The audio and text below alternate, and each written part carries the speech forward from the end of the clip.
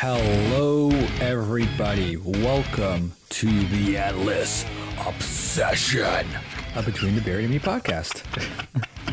I am one of your co-hosts, John Bernardo, and on the other side of the world is my good pal, Josh Delaney. How you doing, buddy? Hey, I'm good. How are you? Good. I am ready to frickin' talk about this record, man. Oh, man, me too. This one. God damn. I don't want to spoil anything, but it's good. It's pretty good, right? Yeah. If this is your first time tuning in, this is a limited series podcast that we decided to do to recap and just kind of go over all of the albums from the fantastic band known as Between the Buried and Me, leading up to their newest release of Colors Part 2, which comes out, I believe, at the end of August. Yes. So with this being episode 2, we are talking about album 2, and album 2 is called The Silent Circus. This record is, I will say off the top of my head, is definitely, not top off my head, but overall is a huge step forward versus what the self-titled album was. I think we can both agree to that. It's their first album that came through Victory Records. They used to be with Life Force before that, and they went to Victory Records. It's got something interesting at the end of the album, which we'll talk about after. That's where most of my notes are. This is actually the band's only album that's not produced by Jamie King, who's known to do most of their stuff, but I believe he did actually remix and remaster it, which is the version I was listening to. Oh yeah, same here. I listened to the 2020 remaster, I think is what it was. Yeah. And there's some concepts here, and I need to go back and listen to the song over again, and I think maybe we'll chip at it away throughout the series, but apparently the two-part song Lost Perfection, which is track 1 and track 2, are the first songs in the Parallax story. Yeah. As we know, we have the EP and the album, Hyperspeed Dialogues and Future Sequence. So apparently this is the first song, and then it would further develop in prequel of the sequel, and then finally Swim to the Moon. So I kind of want to dive into those and pay more attention to those songs as we get into them. So just so we can kind of piece together exactly what it means. Yeah, I was shocked when I read that. They said it follows the events of prequel to the sequel and sets up the story of Prospect 2 from the Parallax, and I was just like, I didn't know they were doing such a conceptual thing that bridged across different albums. Not total, they didn't go full Coheed and Cambria where every single second of every song is part of a story, but they're reoccurring elements basically, and I'm like, oh my god, it's really interesting to find out now for as long as I've listened to them. Yeah, I've seen a lot of people on Reddit forums and talking about how that actually I'll talk about the story, and I've never been one to really pay attention to the concept albums. I enjoyed the lyrics, but I never put the messages together. Yeah, so it's been interesting listening along and trying to figure that out. I still don't know exactly where it's going. When we get there, I'll have to pay more attention to the to the lyric and what kind of story it's trying to tell. But yeah, I'm excited to dive into it because me too. I haven't been good at finding stories in lyrics. It's just I read it as whatever meaning they want to have behind it. Yeah, just sort of interpreting it as is. Exactly. So on the last album, we have some lineup changes. Nothing too crazy, but look, we still have our biggest change is actually only one. The drummer, Mr. Goodyear, is no longer with the band here. He's been replaced by Mark Castillo. We still have Nick on rhythm guitar, Paul Wagoner on lead guitar, Jason King is doing bass guitar, and good old Tommy Rogers is doing lead vocals and the introduction of more keyboards. Yes. So that is our band now. This was produced by Between the Buried and Me and Matthew Ellard, the original version. And like I was saying, the remix or remastered was done by Jason King, because dude knows how to Dude knows how to handle his Between the Buried and Me. Oh yeah. So without further ado, let's get straight into the tracks. All right. Yes. So number one, and let me tell you one thing before we just start, is that listening to these albums on vinyl makes it very difficult sometimes to tell what track you're on, especially when you don't know the songs. I was going to say, we might as well talk about the first two tracks because they're basically one whole, they run right into each other. Well, I was writing my notes. Like I said, I'm listening to the vinyl. I was writing my notes and I'm writing things out. And I realized I get to Camilla Rhodes and I'm like, wait, when did that song happen? So I had to go on Spotify and, listen to track B. And I found out that, number two track, number B, you could see like it starts with a drum fill. I'm like, oh, I remember that fill. Yeah, I don't remember. But I was like so into it that it didn't hit me. You know what I mean? Yeah, it flows like incredibly well. Yeah. And this album, actually, I feel... And this is not, I won't say this is fact, but this is just looking at the length. This seems to be, it's not the shortest album because it's, 52 minutes. Mm-hmm. The other album was shorter, but some of the songs seem to be shortest, 4 minutes, 3 minutes, 2 minutes. There's only a few past 5. So anyways, I'm rambling. Let's start with track number 1. So like you said, number 1 and 2 are one story, as we talked about earlier. So it's called Lost Perfection, and part A of the song is called, and you might have to help me with this, is Coulrophobia. Yeah, which I believe is a fear of clowns. Well, hence the Silent Circus. The Silent Circus. I guess there's a circus. Let's just confirm. Yeah, extreme irrational fear of clowns. It's Coulrophobia. Oh God. Yeah. I'm too Midwestern for this. So I've been rambling on. I want to hear your thoughts on this track.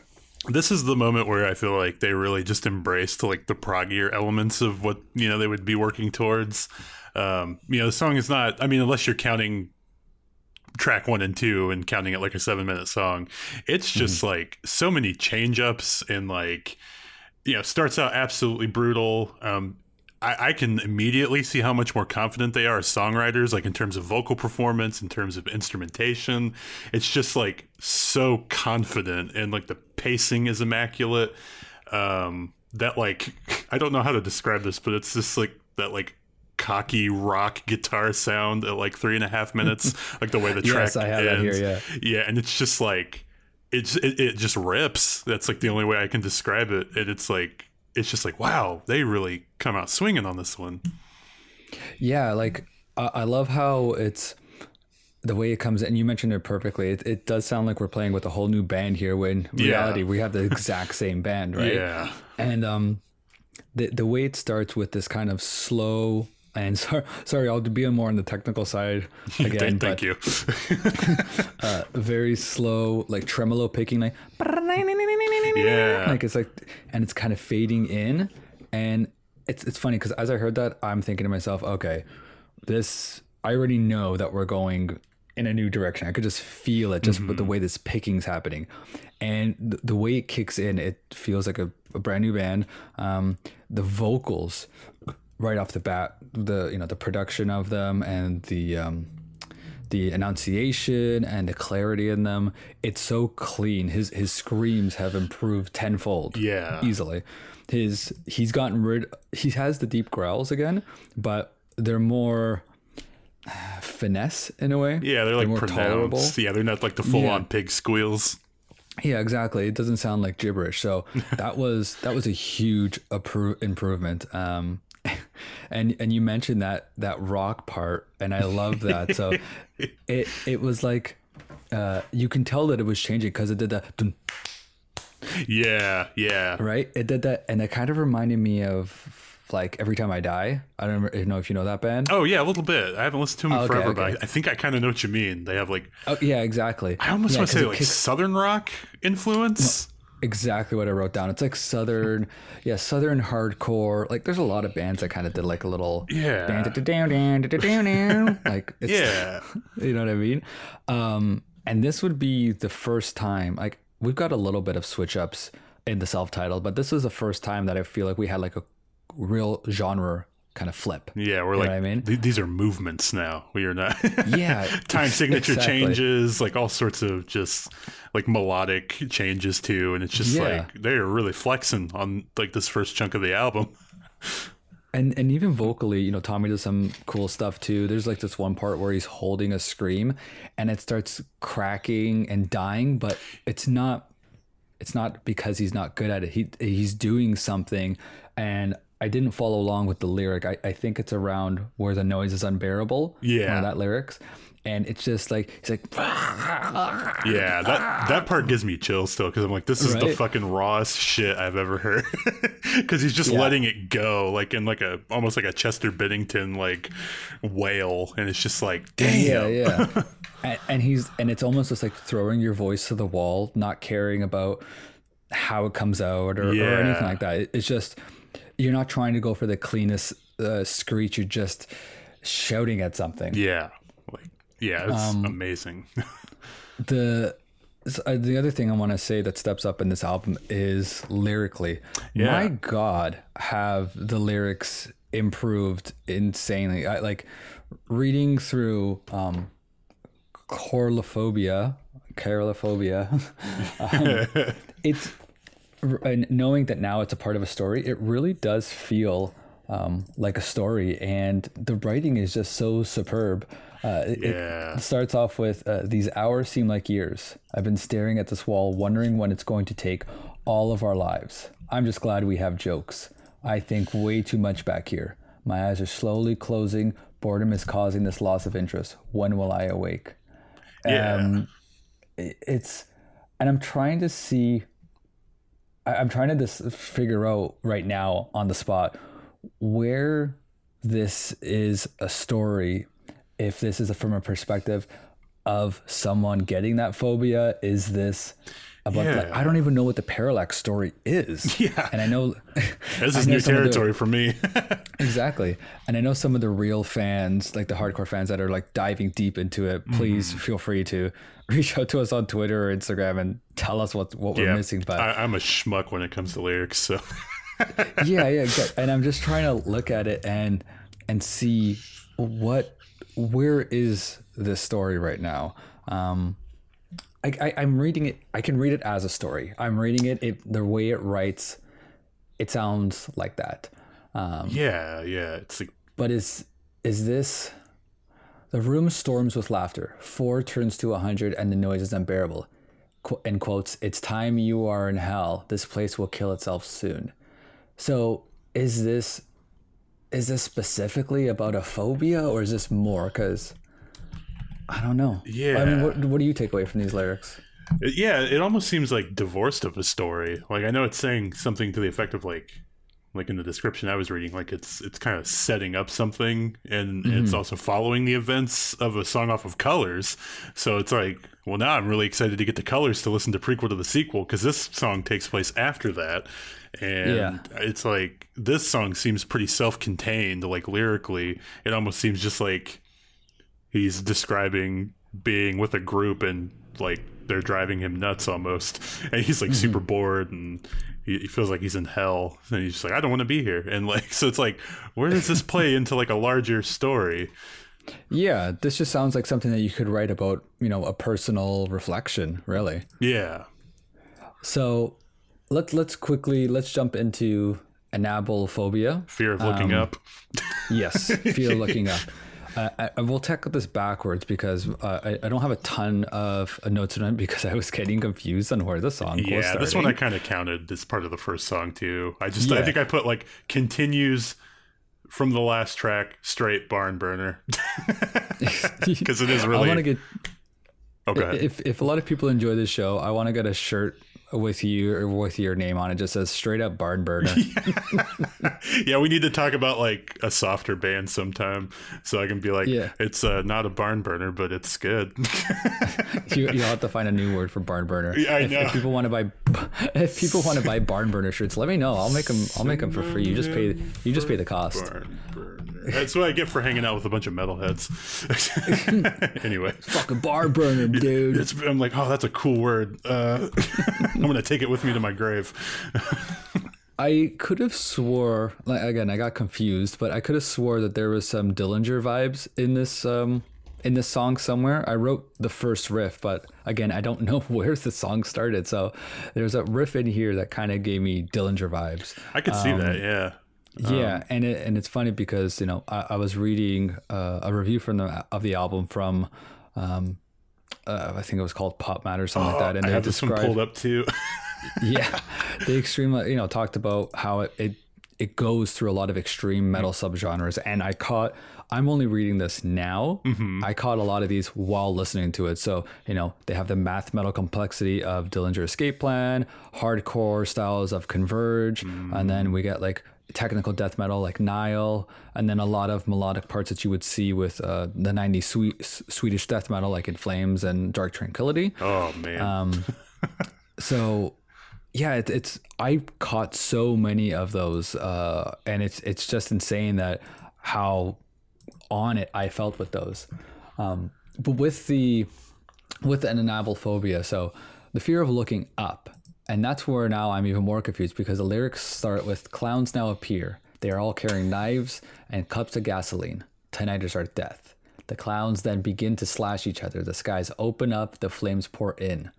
The world watch in awe. Mesmerized. The population soon follows the clown's lead. Death is in the air. The three adults once again start talking. They ask questions of faith and love. We shall live past these days, rid of all we done. I see what they mean now. But the wretched smell has overcome. I am gone, the baby born with the end of the world. Awake, the five of us haven't spoken in hours, sitting alone to our own thoughts. Only we know what strange things boredom has created. Yeah, that last line is like, what? Yeah, like, okay, so earlier in Corolophobia, and I'm just going to keep saying it wrong every time, they talk earlier about this party of four includes three grown adults and myself. The first adult is very shy and wise enough to keep the second one away from conversation. In brackets, they are on a mission. Gender is not recognized. The third adult is a male and talks too much. The stench of shit is in the air. So they set up early that there's people involved. And then I'm reading things that say, like, earlier in Colophobia. Every time. Oh, wait, hang on. I'm gonna listen to a pronunciation. Colrophobia. Okay. Coulrophobia. Coulrophobia. I have a fear of coral. Sorry. Earlier in Coulrophobia, there's a part that says asleep. Then they describe what's going on, the party of four, et cetera, and then in anabophobia, where they have the baby born within the end of the world, it says awake. So those are two important things to look at. We have asleep and awake. Where I get lost, and maybe you can see it if you quickly skim through the lyrics, but after they awake, the five of us haven't spoken in hours. I only had four. Where did the fifth person come in? Yeah. This is actually pretty exciting because I'm reading it now. Like you're seeing threads now. Yeah, exactly. Like I see the sleep and awake, and I notice, where is this fifth person? Yeah. Do you see that anywhere? Not really. Maybe they're in prequel to the sequel. Please be excited for our Colors review when we find out. We're going on this adventure together, buddy. Yeah. And I love that we don't have to edit any of this out. I want people to hear that we're kind of going through this in this moment together. Try to suss it out. Yeah, exactly. I'm sure there's Reddit posts all over too, where it's just hey, we have a chronological breakdown of the Parallax story and stuff, and it's I don't want to look at that yet. I kind of being in this blind speculation while we go through each album, but I just know if someone catches this and they're listening and they know, they're going to be oh god, you guys are so close, but we're so dumb. You fools. Feel free to write on wherever you're listening to this and just put us in our place or something if you want. If you want to, I won't be mad at you. Yeah, we're just two guys, but Just two bros. Just listen to some music. Just some fellas. So that's what my question is, because I've read this a few times right now, and I don't see it, like, because he says party of 4 includes 3 grown men, 3 grown adults, and myself. Yeah. So we have 4 people. Where is the 5th person? And it's not a clown, because it says clowns plural now appear. Yeah. I don't know. Sorry, I've been like Oof. this is like really that's opening my eyes. But do you have anything else to add on this? You did already throw some stuff in. Yeah, that's about all I have. I think, from the perspective of opening an album, these 2 tracks are a hell of a way to start. I think incredible. I think the first song is probably still like one of my favorite songs on the album and just in their catalog in general. For sure. All right, let's throw it to Camilla Rhodes, which this name sticks out to me because I feel like I've seen this used as emails in high school, and there's probably a band named Camilla Rhodes that have taken it from here. So let's jump into it. It's from oh god, I should have known this. It's from Mulholland Drive. I don't know if it's a reference. It's a fictional character from Mulholland Drive. And what I'm reading here, the lyrics of the song seem to describe a woman's descent into the dark side of fame, one of the movie's central themes, which is a movie I haven't seen in forever, even though I love David Lynch. But now that I'm seeing this, it's like, oh, duh, yeah. And now that I'm reading the lyrics, it makes a lot more sense. So you think that this track is pretty much in song form a tribute to that character in the movie? Yeah, pretty much. It's like they probably watched Mulholland Drive and they were like, yo, I have an idea for a song. I've never seen it, but people were recently talking about it in our Discord. Oh man, Discord link in the description, so please come in. It's a trip, dude. Yeah, it's sounding like it's David Lynch. I mean, if you've ever seen anything by David Lynch, he's I don't think I have. His stuff is very. Oh, really? Okay. Yeah, his stuff is very like dreamlike and very like interpretive, and if you're going in for like a satisfying like A, B, C plot setup, you're going to be disappointed. But that's what I wanted to ask you. Like the way you describe this movie is that I'm not the sharpest tool in the shed, Smash Mouth. Don't worry, me neither. So like I need movies that kind of tell me what you're doing. If it doesn't do that, I might have a hard time. Someone will say, "Oh man, did you catch this, and that?" And I'm gonna say, No, I didn't. There's enough like visual stimulus in Mulholland Drive too, especially because like I said, David Lynch has a knack for making things that are very surreal and dreamlike. So there's a lot of really cool visual stuff and just a lot of cool, I guess, like set pieces and stuff that are just like you're watching and you're like, what's happening? But well, tell you what, I'm gonna check it out because I've heard a lot of people talk about this. Nice. So let's the song. Yeah. Yes. I'm going to throw mine because, I don't have too many notes. Me neither. I really, this one was a hard one because I liked it, but I found it hard to like put my finger on the pulse of the song. I feel like that's the best way to describe it. Whereas the other songs, I could tap it and I could get a vibe and I could feel it out. And it's not saying it's a bad song. I literally could not get a pulse on it. That's the best way I could describe it. Some notable things I really enjoyed was there was this kind of guitar breakdown, and they did this little thing where they just kind of slide up and down the fretboard while the thing is chugging. It's like, I thought that was cool.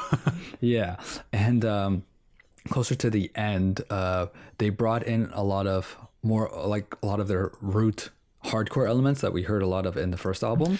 Think Converge, Hatebreed, but they kind of also took that and mixed it up with a little bit of death metal in some cool ways.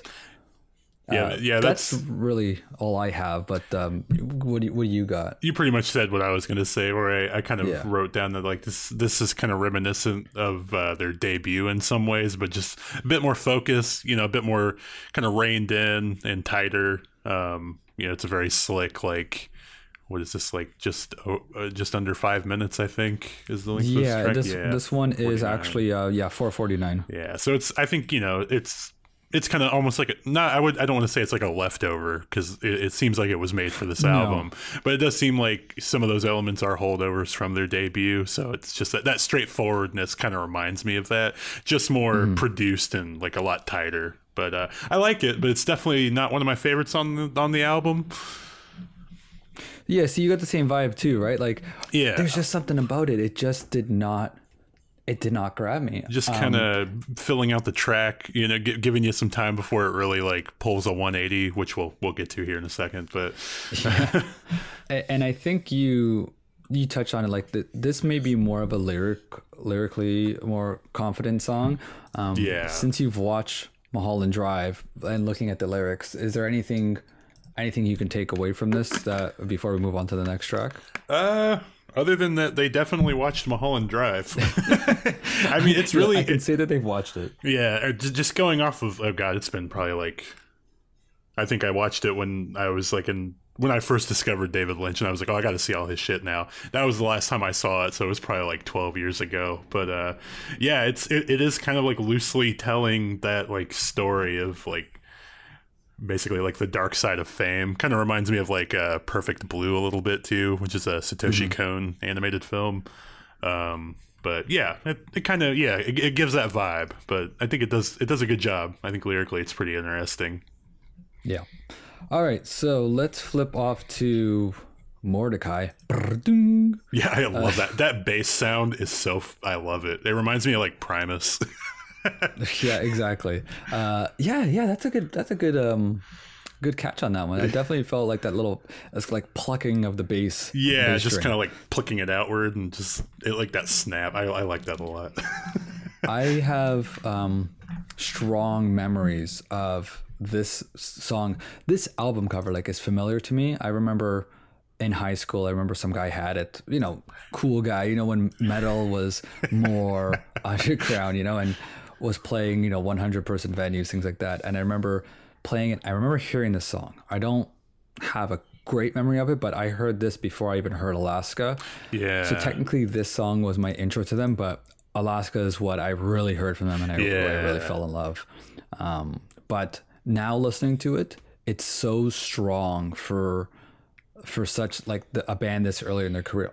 The rest of so far the album has been strong, but as this one being like a top one known to them, like something so simple as that intro, like that double kick and then the it's not a complicated thing, but it's theirs. You know what I mean? You hear that, you lose your shit. Yeah, and it's like, oh, it's time, and it just gets like right into it. Exactly. I would say that the clean part that comes in. Yeah, about I feel 2 like minutes this. in. Yeah. I feel like that's the first time on this album, or maybe in both albums, that we get something this clean and this soulful from the band. Like we had clean parts in the other one, but they were undeveloped, right? Yeah. So it didn't sound like they were doing much with the band. This one has so much soul behind it. The best way I find when I describe their music, it's like it's constantly an oxymoron, where maybe it's not an oxymoron, but it's like this is melodically dark.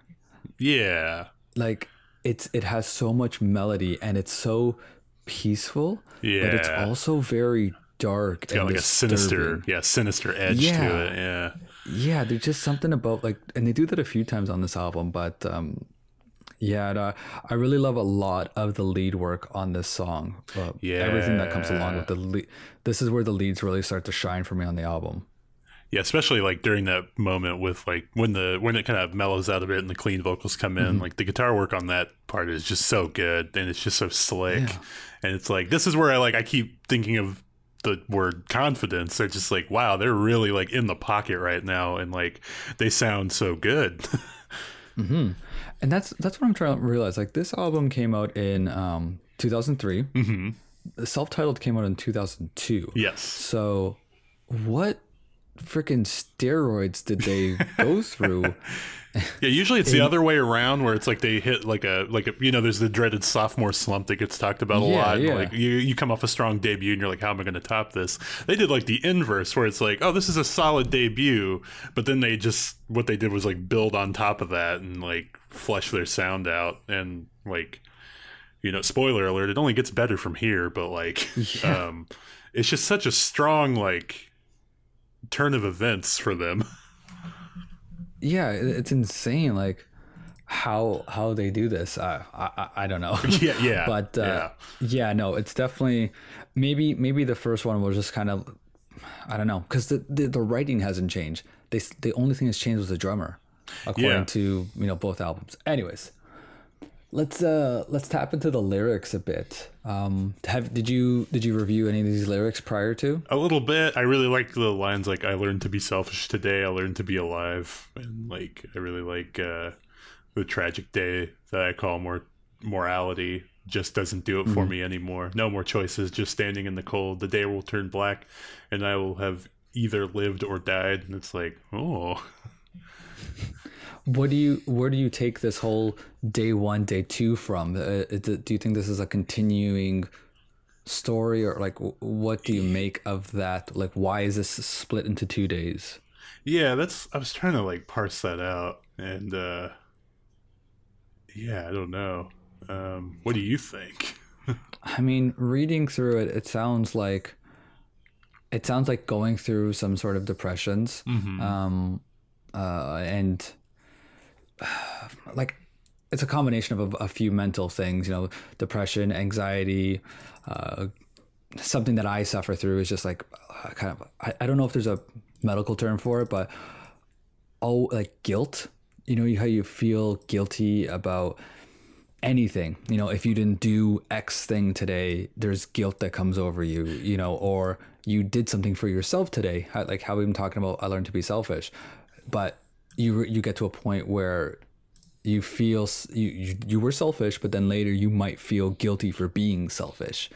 But I don't know if that's exactly where it goes, because he's talking about personal gain, personal happiness only. Why should I sit in your chairs and satisfy your standards? I've done it all before and I've confused myself 1,000 times, like you were talking about. So is it an identity thing? Is it a split personality thing? I feel like it definitely is surrounding some, and for the audience, like we could of course read official meanings or read what people have said, but we're trying to go at this fresh as if we have no access to the internet at all, except to read how to say phobias. That's the only research I'll be doing. Well, like also the Chevenel comes up again in the lyrics, and which is the homeless man in Raleigh, North Carolina, and he has a dog named Plip. Which we brought up on the last one. So is that just more of that story or more of that character? He's not a character, but you know what I mean. But this is definitely one I want to dig into with like-minded fans and try to find out more about, because I'm really interested in these concepts of these lyrics that he really sets up as, stories, adventures, how he breaks things up, how we had in Lost Perfection, how we have Asleep and Awake, and then how we have now in Mordecai, day one, day two. These, I feel like dumb for saying this, but I don't see this a lot in lyrics where they are separating it. And his lyrics, while they are, I don't want to say vague, but they are kind of just top level where they're not specific about anything, they're also very straightforward at the same time. Like we're having trouble deciphering what he's trying to tell us. But I can read it and it doesn't feel misconstrued of anything. It feels, it's like you don't read it and go, what nonsense is he talking about? You can tell he's got a flow of something. We're just not sure exactly from what context it's coming from, but it's very like well written. This could be an actual book. Do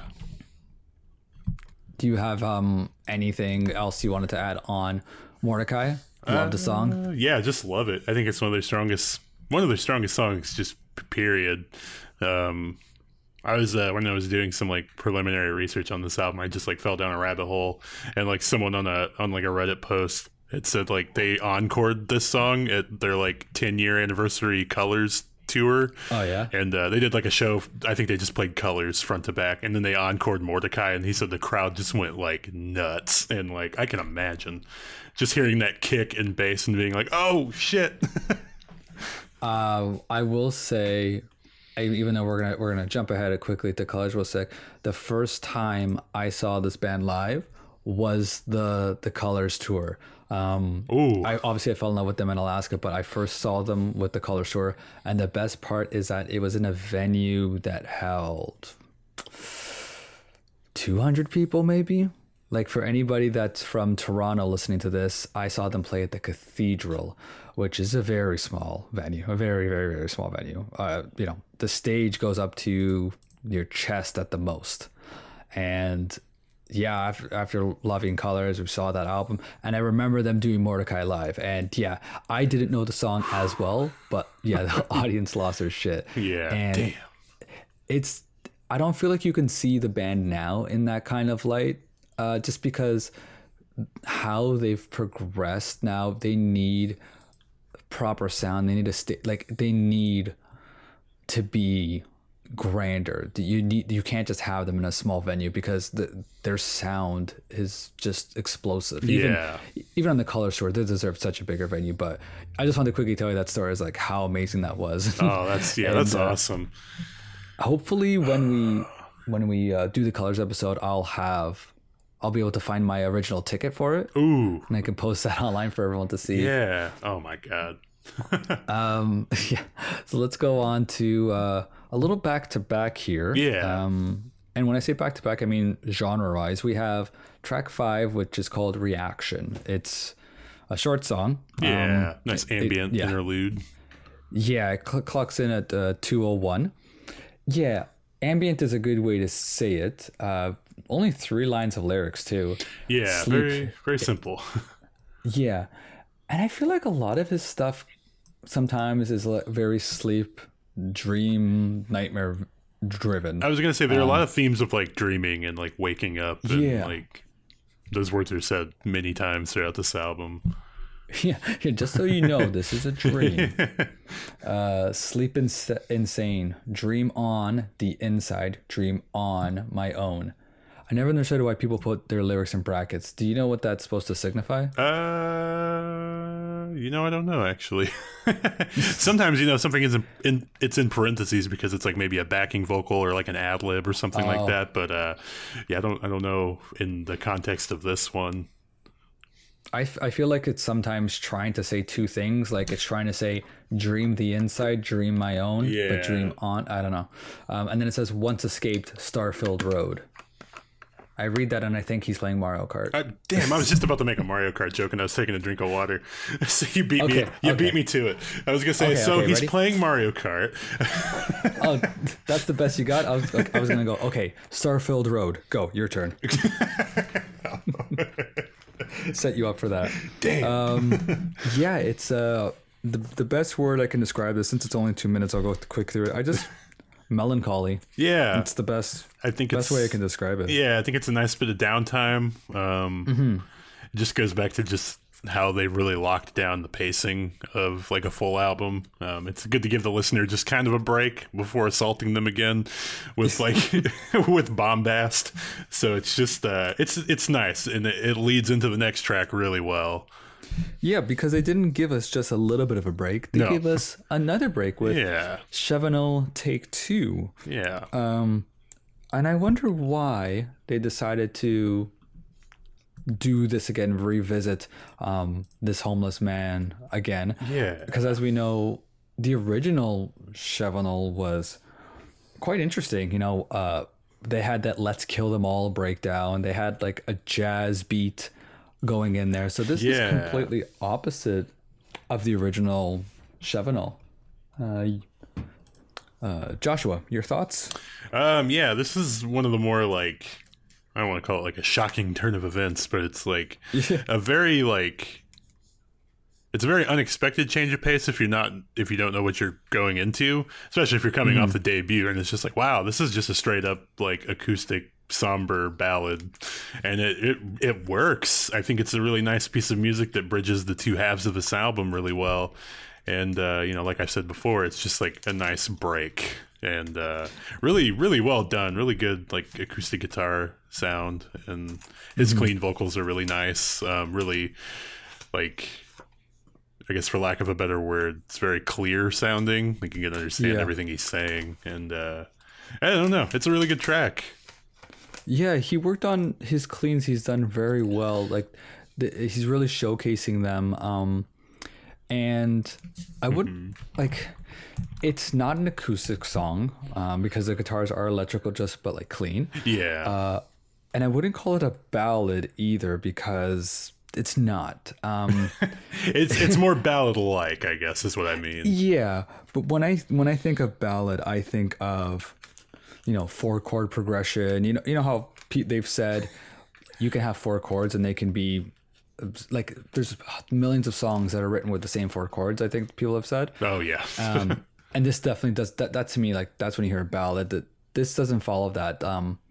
They have some interesting key changes, like note changes. So usually when you hear chords in a row, they kind of make sense, but here they do that traditional between the Bear to Me sound where they put chords together that don't sound like they go together, like one after the other, and it kind of gives it a tone where it'll sound like you can predict the next chord, and then they do something that I wouldn't even understand how you would get to that chord unless it was on accident. I don't know if that makes sense. Like I usually don't make sense when I talk to you. So. It's okay. We're not about making sense. No, we're making dollars. We're about making content. I was going to say, this show is brought to you by Squarespace. Oh, God. Use code endless use code Selkies to get $10 off your first website. I read, I don't know if this is... I read this is apparently taken from the band's website, which might not be, their website might be totally different now, but this says the song is about recognizing what you want in life and being courageous enough to go after it regardless of the sacrifices you may have to make, which I can kind of see that. I thought we weren't looking stuff up online. You've broken what I've said. I lied to people. I just had to know. I lied to people for you. It got the best of me, but yeah. How dare you? What do you think of the vocal harmonies and stuff? Oh my God, I wrote that down. Yes, the yeah, harmonies are beautiful. Yeah, absolutely beautiful. Yeah, no, I love them. He really came out on top with those ones. Yeah. That's yeah. Still can't believe, like, when a band like this can really, like, defy their own genre for a second and just, like, yeah, we're not just, like, a progressive, like, math, core, death, core, blender, genre blender. Like, we can do these, like, more somber type of songs and, like, yeah. It's really nice. There's versatility. Yeah, I was like trying to stall because I was like, "What's that word again?" Oh yeah, versatility. You're like, there are things that happen. Varied line. as you panically scroll through the dictionary. Synonym. Yeah. No, this what is. What am I looking for? This is a great track. I really like this one. Yes, and I feel like the lyrics you can definitely see. It's like he's telling Chevenel's story, because my head won't rest on the pillow. You've gripped in my arms tonight like reality too tight. And if a dream could last forever, I would hold you here. I do feel like this is definitely, I don't know, maybe pillow. It's not so much the homeless man, because they usually don't have pillows, but I feel like he's trying to say something from that perspective. Yeah, maybe more metaphorically even. But yeah, I didn't know that metaphorically about speaking. Yeah, metaphorically speaking. I actually didn't know about it. I thought maybe I didn't know it was like clean electric guitars either. I guess listening to this on car speakers too, it was kind of hard. My 2014 Hyundai Elantra, with its built-in, with its stock speaker system. What promo code can we use for that? Promo code Hyundai. Promo code Mordecai. No, I guess at most I thought maybe it was like an electric acoustic sound, but that's cool. It's just like clean electric guitar. Shows how much I know about music. But I like you. Or I guess the more technical side. Yeah. Exactly. So let's go over. Let's go to the next one. Oh yeah, we've spent some time on that one. We spent some time on everything. We're all over the place. I'm going to let you pronounce this one. No. I am always the one to make a fool of myself first. Now it's your turn. Go ahead, ass. Go ahead. Add I'm going to say that G is silent. Maybe no. Add de gluma. This isn't fair. Tommy on one of his solo records, he has a song that he said his kid touched the keyboard and that's what he named it. I'm wondering if this is something similar where they just smash the freaking keyboard and see what happens. It's like naming a Photoshop file and you just smash on the keyboard and then you dash final. Oh wait, that's not final. Dash final. I don't know. Okay. Sorry, audience. We're gonna. I gotta know if there's a way to say this. If we're, what are we missing here? Like I gotta figure this one out. When I see this, I'm too Indiana for this. When I see this, I think of Diglett from Pokemon. Yeah, you know what? I kind of see that. Yeah, right. You see, like the Diglett, like dig. In my notes, I said I dread pronouncing this on the show. Someone said, "How the hell do you pronounce this?" So Tommy pronounced it in the Colors Live DVD as "Add a Dugulmut." Add a Dugulmut. That kind of flows. It flows off the tongue better than how I was trying to pronounce it. We got some people going, "Add a donut." Add a Digimon. Apparently, it's Croatian. Oh, cool. No. Oh. I'm sorry. Shit. I'm reading it as I come with it. Someone said it's not. It's something they made up. Oh, damn. Okay. Yeah, it does seem kind of like... It seems like it could be nonsense, but you never know. Somebody is claiming that it is a made-up word. It's a huge typo from a text message. I could see that, too. So if someone can tell us the real meaning, because Reddit's all over the place, please let me know at DoesMachines on Twitter, on Instagram, and at John S. Bernardo on Twitter. So this one, this kicks off, and I feel like it has a very black metal feel to it. I feel like this is where, this is what I was telling you earlier when I was picking up on different genres. This is one of the ones that really stood out to me because they start off with like a kind of Norwegian black metal, but mixed in with more of American styles in it. And yeah, it's really cool how they go from that, and then they throw in a little bit of death in there. Yeah. And it's just relentlessly brutal for the first half. Like they just don't stop.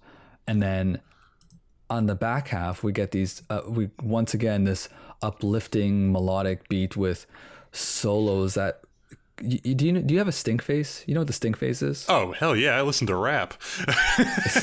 I've been through so many Kendrick Lamar albums and like beat changes where I'm like, ooh, and then that like bass comes up. Yeah. God damn. Yeah, that's, Yeah. I'm very... These leads give me, give me the stink face a lot. And a lot of the rhythm that is behind some of these leads feels kind of 90s. I want to say Deftones inspired. I could kind of see that, yeah. Just less fuzz. Yeah. Yeah, like, I mean, the more I think about it, it's not, but it's something definitely of a 90s simple rhythm rock type stuff. Yeah. Yeah, that's... and from there's some other things like how it breaks down to the same progression but then toned down with like clean guitars that have like a chorus effect on them, vocal harmonies are coming back strong. And I don't remember hearing much on the previous album from, what's his name? Jason King on the bass. But on this one, I feel like the bass work has definitely improved a lot. It's definitely more versatile here. Yes. He does a lot of stuff where he's following the guitar along in really cool kind of arpeggio ways. Yeah. Go ahead. Yeah, I was gonna say I think I put that down too. It was like, wow, the bass work on this album is good, and then I just have Same guy though. Yeah. It's like you really just improved, like, and then like I think I just one of my other bullet points just says dope solo work. So you mentioned that already. So it's just like it's just like guitar, just the guitar tones and everything sound great, and yeah, just another certified slapper. Oh my god, certified slapper. My mind went to a very dark place when you said slapper. Yo, the slaps. No, and I heard slapper, and all right. If you know, I'm just gonna say it. All right, warning. I'm gonna say something dirty. Oh Jesus. Okay. But you say it, and I feel like you're talking about slapping someone's face with your dick. Anyways, oh no. The lyrical content of this track. All right. So we start off with "You Can't Follow Me." I thought it was strange when all this shot into my mind driving. It's weird how this enclosed space makes me think so clearly, so free. I wish all hours were so relaxing. Thinking of the next noise, making up the next noise. Scream loud, loud, loud, loud. Static intoxication. Sing this lovely violin song. Beat this bottle on a wall. Scream, scream, scream, scream. It kind of goes on and on with that, where it's kind of vague in that way. Yeah. This is the first time on this record I feel like he's crazy. I don't know where he's going with this. Can you give me anything on your thoughts with at Digimon? If this genius lyrics page is anything to be believed, it says this song is dedicated to noise, and I'm like, yeah, I get that too. Oh well, yeah, I can definitely see and that. This also has that same story of like the song title is actually a random message to our old guitarist Nick wrote on my phone, and being a made up word, I thought it would fit nicely with the idea of noise. And like allegedly might not be true, might just be something that like a rumor that's spread among the fans, but it kind of makes sense. Well, how do we know what's real and what's rumor? What's people making up? Yeah, it's the internet, man. No one would lie on the internet. Oh no, of course not. If it's on the internet, it's got to be true, right? Scout's honor, guys. Come on. I've never been a scout. Anyway, you've never been a scout? I've never been a scout. I'm kidding. I'm fucking. Except in Team Fortress 2. Anyway, did they have scouts here? Side story: I found my original ticket from the Colors live show. Oh hell yeah! It's smudged to hell. I'm trying to get it at an angle so that you can make it out, but like, I don't know what the hell I did with a bunch of these tickets, but like, I can only make it out in certain light. I can see it says Between the Beard and Me, and I can see it says Colors in something. The fact that you still have it after all this time, though. I have every single ticket. That's awesome. My wife, who was my girlfriend at the time, bought me this beautiful leather kind of ticket holder, and yeah, as far as I know, I have if I paid at the door, obviously I don't have those tickets, but anything that I have a ticket of, I'm 99% sure I have every single one. That's awesome. Yeah. I wish I had that foresight. I don't even know why I kept them, but yeah. All right, so you don't have much more to add to the Digimon world? No, yeah, this one is very good. Just another heavy hitter. All right, we're tapping at our ceiling of length here, so we'll speed up near the end. Sorry, we get so caught up in some of these things. I know. Man. This album's there's so much to say. Yeah, it's so. I mean, especially since the last couple songs, we couldn't say much. Yeah, that's true. Destructo Spin. This reminds me of Krillin from Dragon Ball because he has Destructo Disc as an attack. Yeah. So I just think of Krillin. You know what? Tell me that he didn't get this name from Dragon Ball Z. Yeah. You never know. I think I've taken the lead on a few of these songs, so I'm gonna let you go ahead and run with your thoughts on this one. This one's another fairly straightforward track. I like the way it kind of switches up at the end. I don't have much to say on the musical side. I just think it's really good. I think the song is about George Bush and what a piece of shit he is. What are your thoughts? Reading this, yeah, like killing innocent for the revenge of the innocent, turning this country into shit. I mean, right there, that's presidential. Yeah, because this is the rich. Oh, yeah, this is 2003 when this originally came out, so we were leading up to like the conflict in Iraq and stuff, and like, yeah, he's probably got some opinions on Bush. Yeah, reading it, yeah, I can definitely. It helps that you said that because I can definitely see a lot of the political annotations here. Oh, this is interesting. The last line is Mordecai flies once again. Will he ever truly stay gone? Is that the Mordecai from track 4? From Mordecai from track 4-Decai. Oh God! All right, this has been the end of the Endless Obsession. Yeah, this is the end of the show, not just the episode. No, no, it's yeah, that's curious. I think we need to maybe go back and see if there's anything in there that kind of connects to this. Like, does Mordecai have some sort of meaning to, like, maybe 9/11? 9/11 was in 2001, right? Yes. Yeah. Yeah, exactly. So, and this could lead up perfectly into that. Like, what is day 1 and day 2? That might be something, man. We might be onto something here. Yeah. But let's go back to. Sorry. I just like how he calls him the macho redneck lord. Let's bow down to the king of the masculine, the macho redneck lord, killing innocent for the revenge of the innocent. I'm like, oh damn, you have opinions, and I agree. I feel like a lot of presidents have been macho redneck lords. Like, anytime someone's leading the country in a bad way, it's the macho redneck lords. Yeah. Anyway. But yeah, you can read the in that context, and you can see exactly what he's describing. How we're getting revenge on this other country, and there's so much conspiracy behind it. Just blindly attacking people, killing innocents that people don't even hear about. Yeah, all in the name of like blind patriotism, and just like, exactly not like loving your fellow person, but just loving the idea of, it's a lot. Which I feel like he had some pretty hard political feelings on the last album. There was like the anti-Westboro Baptist song, and like definitely songs that seem to have, leaned towards like anti kind of right-wing sentiment and stuff. And it's like, I feel like it'll probably be something we see pop up even more in future albums. I don't know, but I feel like, I mean, where did the "piss in your mouth" song come from? Like, is that political? could be.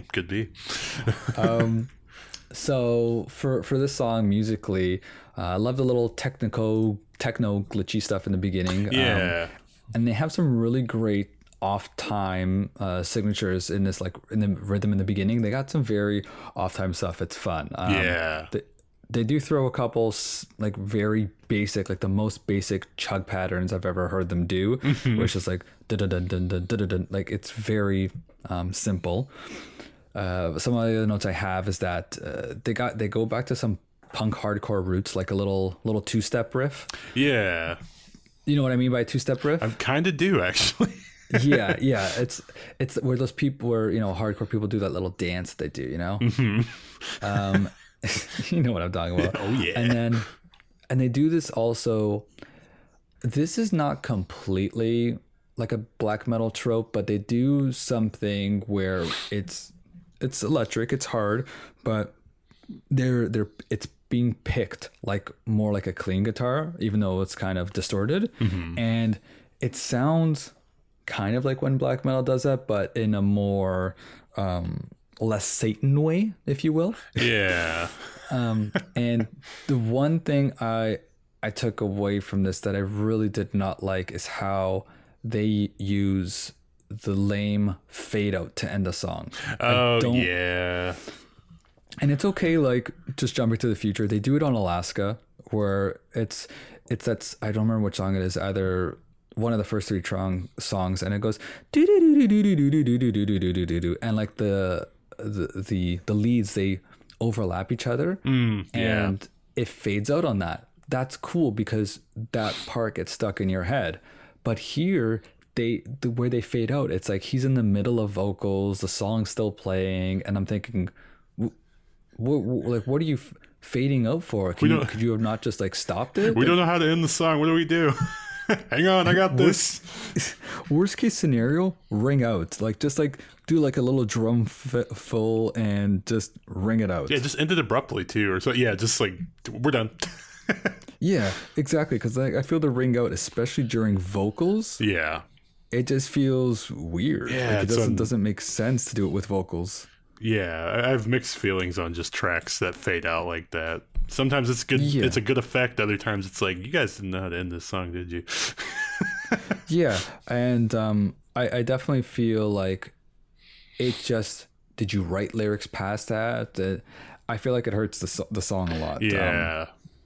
If you're not gonna fade out with a catchy melody, then don't fade out. Yeah. Because like with the catchy melody, it's constantly in your brain. Like it fades out and it stays stuck in your memory. That's why it's so important. Yeah. Anything else to add to that? No. I think I'm good on that one. Decent track. All right. Let's finalize with these. I had to flip the record for just 2 songs. Oh, I know why. I found out why.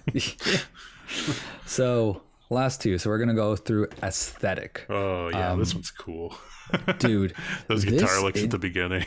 Oh my god, yes, right away. This intro breakdown, how they have the chug pattern, like yeah, and it does this like just a simple chug pattern. They're not complicated with it, and anybody could do this. And then we have Paul with this little, he matches it and like adds melody to it and licks to it, like yeah.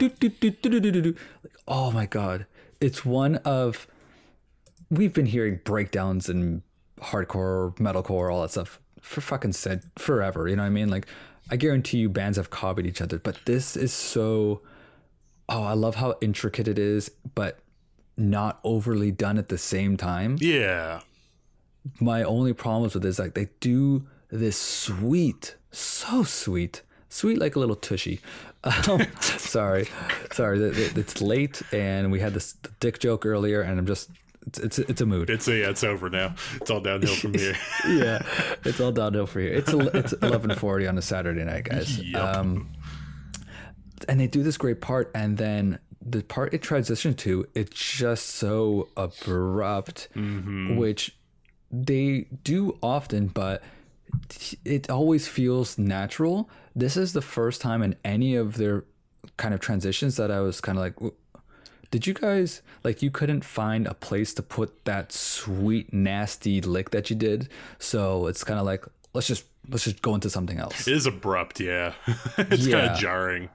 Yeah, it's a shame because like that good part goes into something completely out of the blue. But from there on, they're able to keep the consistency and the pace for it. So yeah, that was my only problem of like, that's the only problem from keeping this like such an amazing song, is that abrupt quick change that just doesn't make any sense. Yeah.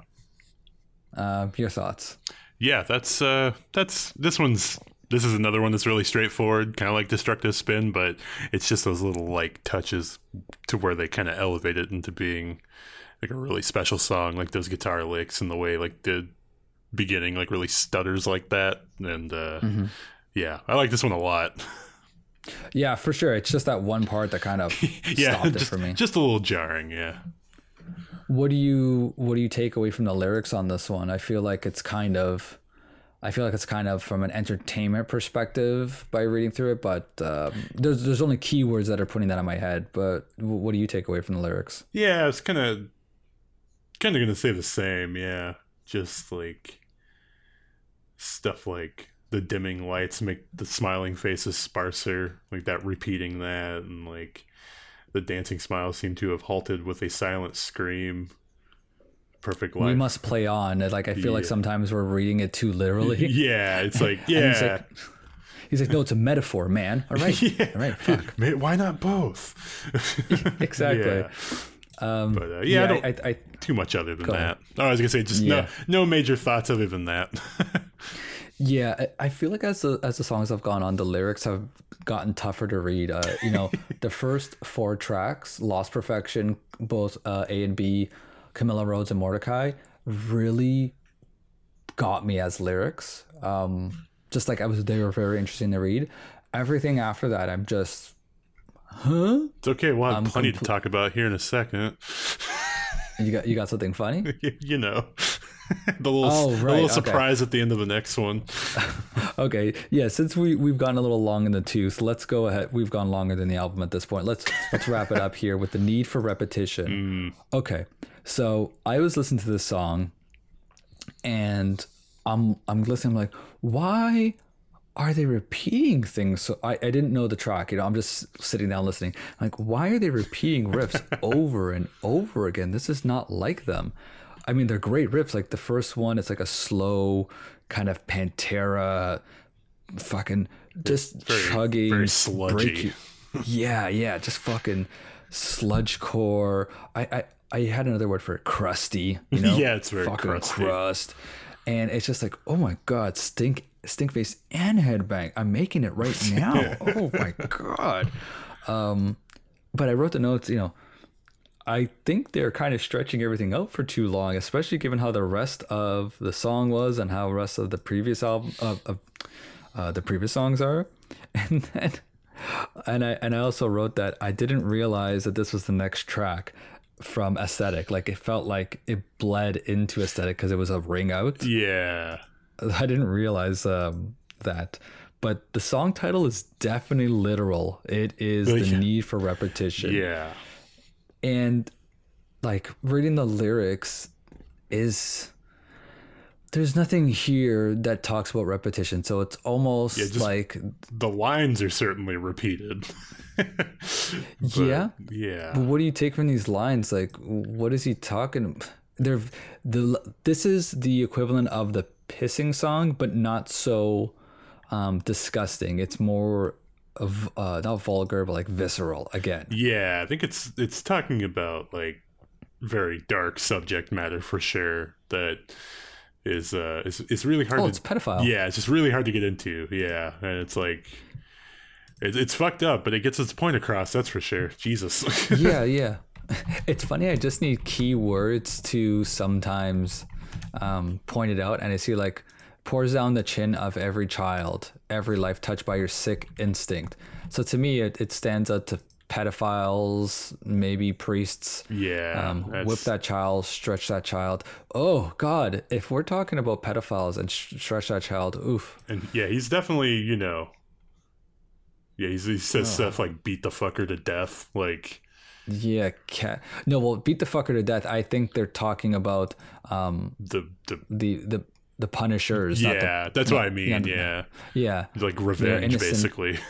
Yeah, their innocent tears drenched every inch of life that went into those toys and beautiful minds. Castrate the fuck, beat the fucker to death. Well, talking about toys, what was it? Was this about Santa Claus? Oh, God. Was Santa Claus a pedophile? Is that what Santa Claus does? That's why he helps little kids? Oh, God. Oh, man. Some doors are opening here, guys. Santa Claus is not who we thought he was. So, all right. We got the lyrical content and we got the song down. Did you want to add anything before I talk about part 2? No, this song is, it's repetitive. I don't really have much to add on this one. Just a big, sludgy, noisy song, and it's only about 6 minutes long, even though the timestamp says 13:37. Why is that? Let's get into it.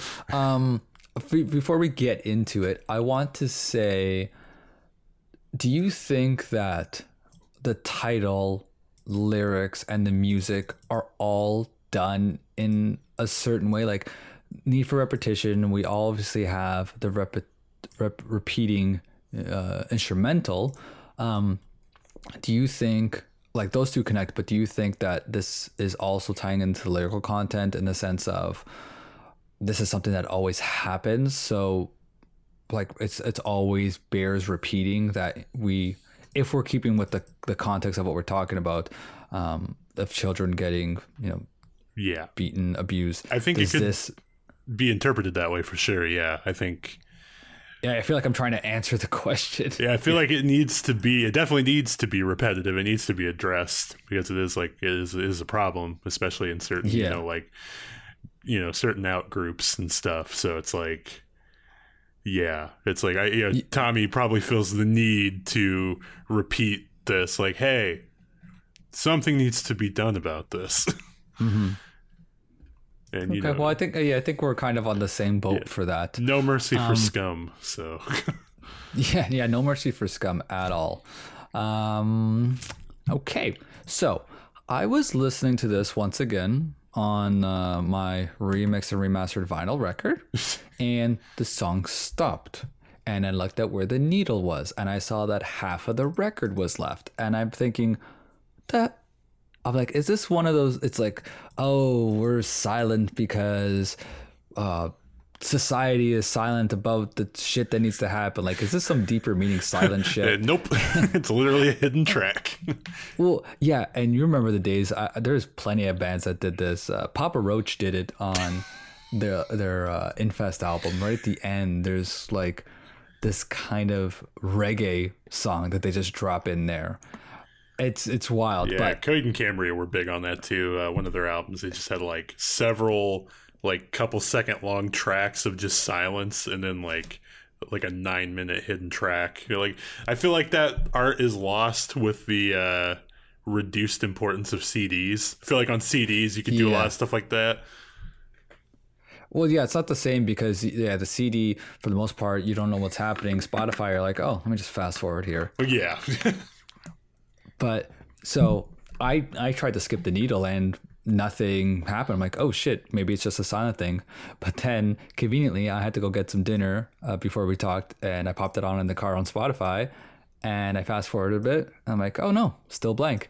Then 11:20 kicks in, and it's the most like, is this talking about, or musically, is this talking about how generic music is? Because they play and people enjoyed my guitar description on the last episode, so I'm going to do it again, where they just chug open and one. They're like dun dun dun dun dun dun, like they just, the most basic way that you can sound dark and heavy. It's just two notes together like that. And I got my pickup truck and my toolbox out. Goddamn, yeah. Right? But it sounds like it's like, I couldn't make out a lot of the lyric, but he sounded like he was clearly joking, like he's making fun of something, putting on like a drawl. Yeah. That's what I'm saying, right? But like, also screaming. What is going on here? I feel like he's just making fun of, like, I don't know if he's making fun of like specifically country music or like modern kind of that like bro country music. Of course, I don't know. This was 2003, so like radio country music. There was a bit. When did that happen? There was like the whole Dixie. I guess they're just the Chicks now, actually. That whole controversy with them basically speaking out against George W. Bush, and for country artists of that era to speak out against the president was like the worst thing you could do. People were burning their records. Like Toby Keith made a song like shitting on them and stuff. And like, I almost feel like this little hidden track is them taking the piss out of like macho country dudes. Because he says like, I'll spit in your motherfucking land. I'm a man. You're a man. It's a man land. It's like, okay.